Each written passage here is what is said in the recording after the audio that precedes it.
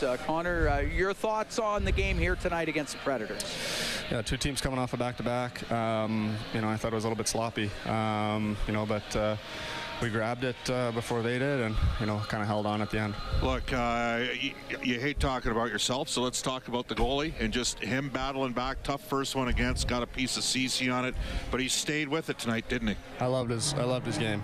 Obviously the first one I think he wants back, but it's kind of a tough bounce there going off of our own guy, but he made some huge saves all night. I think it's a game he can build on for sure. As the game wore on, Jesse Puljujarvi played with you and Leon a fair bit. Looked like he created some out there and was certainly throwing the body around. Yeah, he certainly was. I thought he had his legs moving tonight.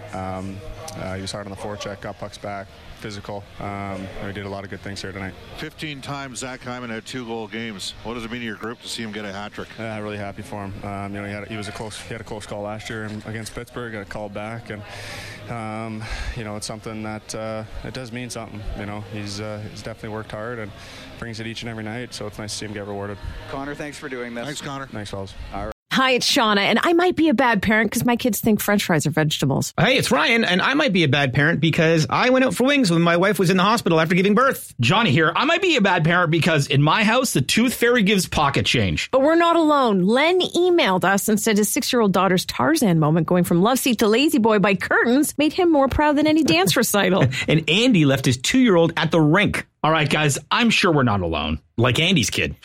For stories and confessions like this, make sure you check out our podcast. It's called Bad Parents, and it's available wherever you get your podcasts. I left a glove at the rink.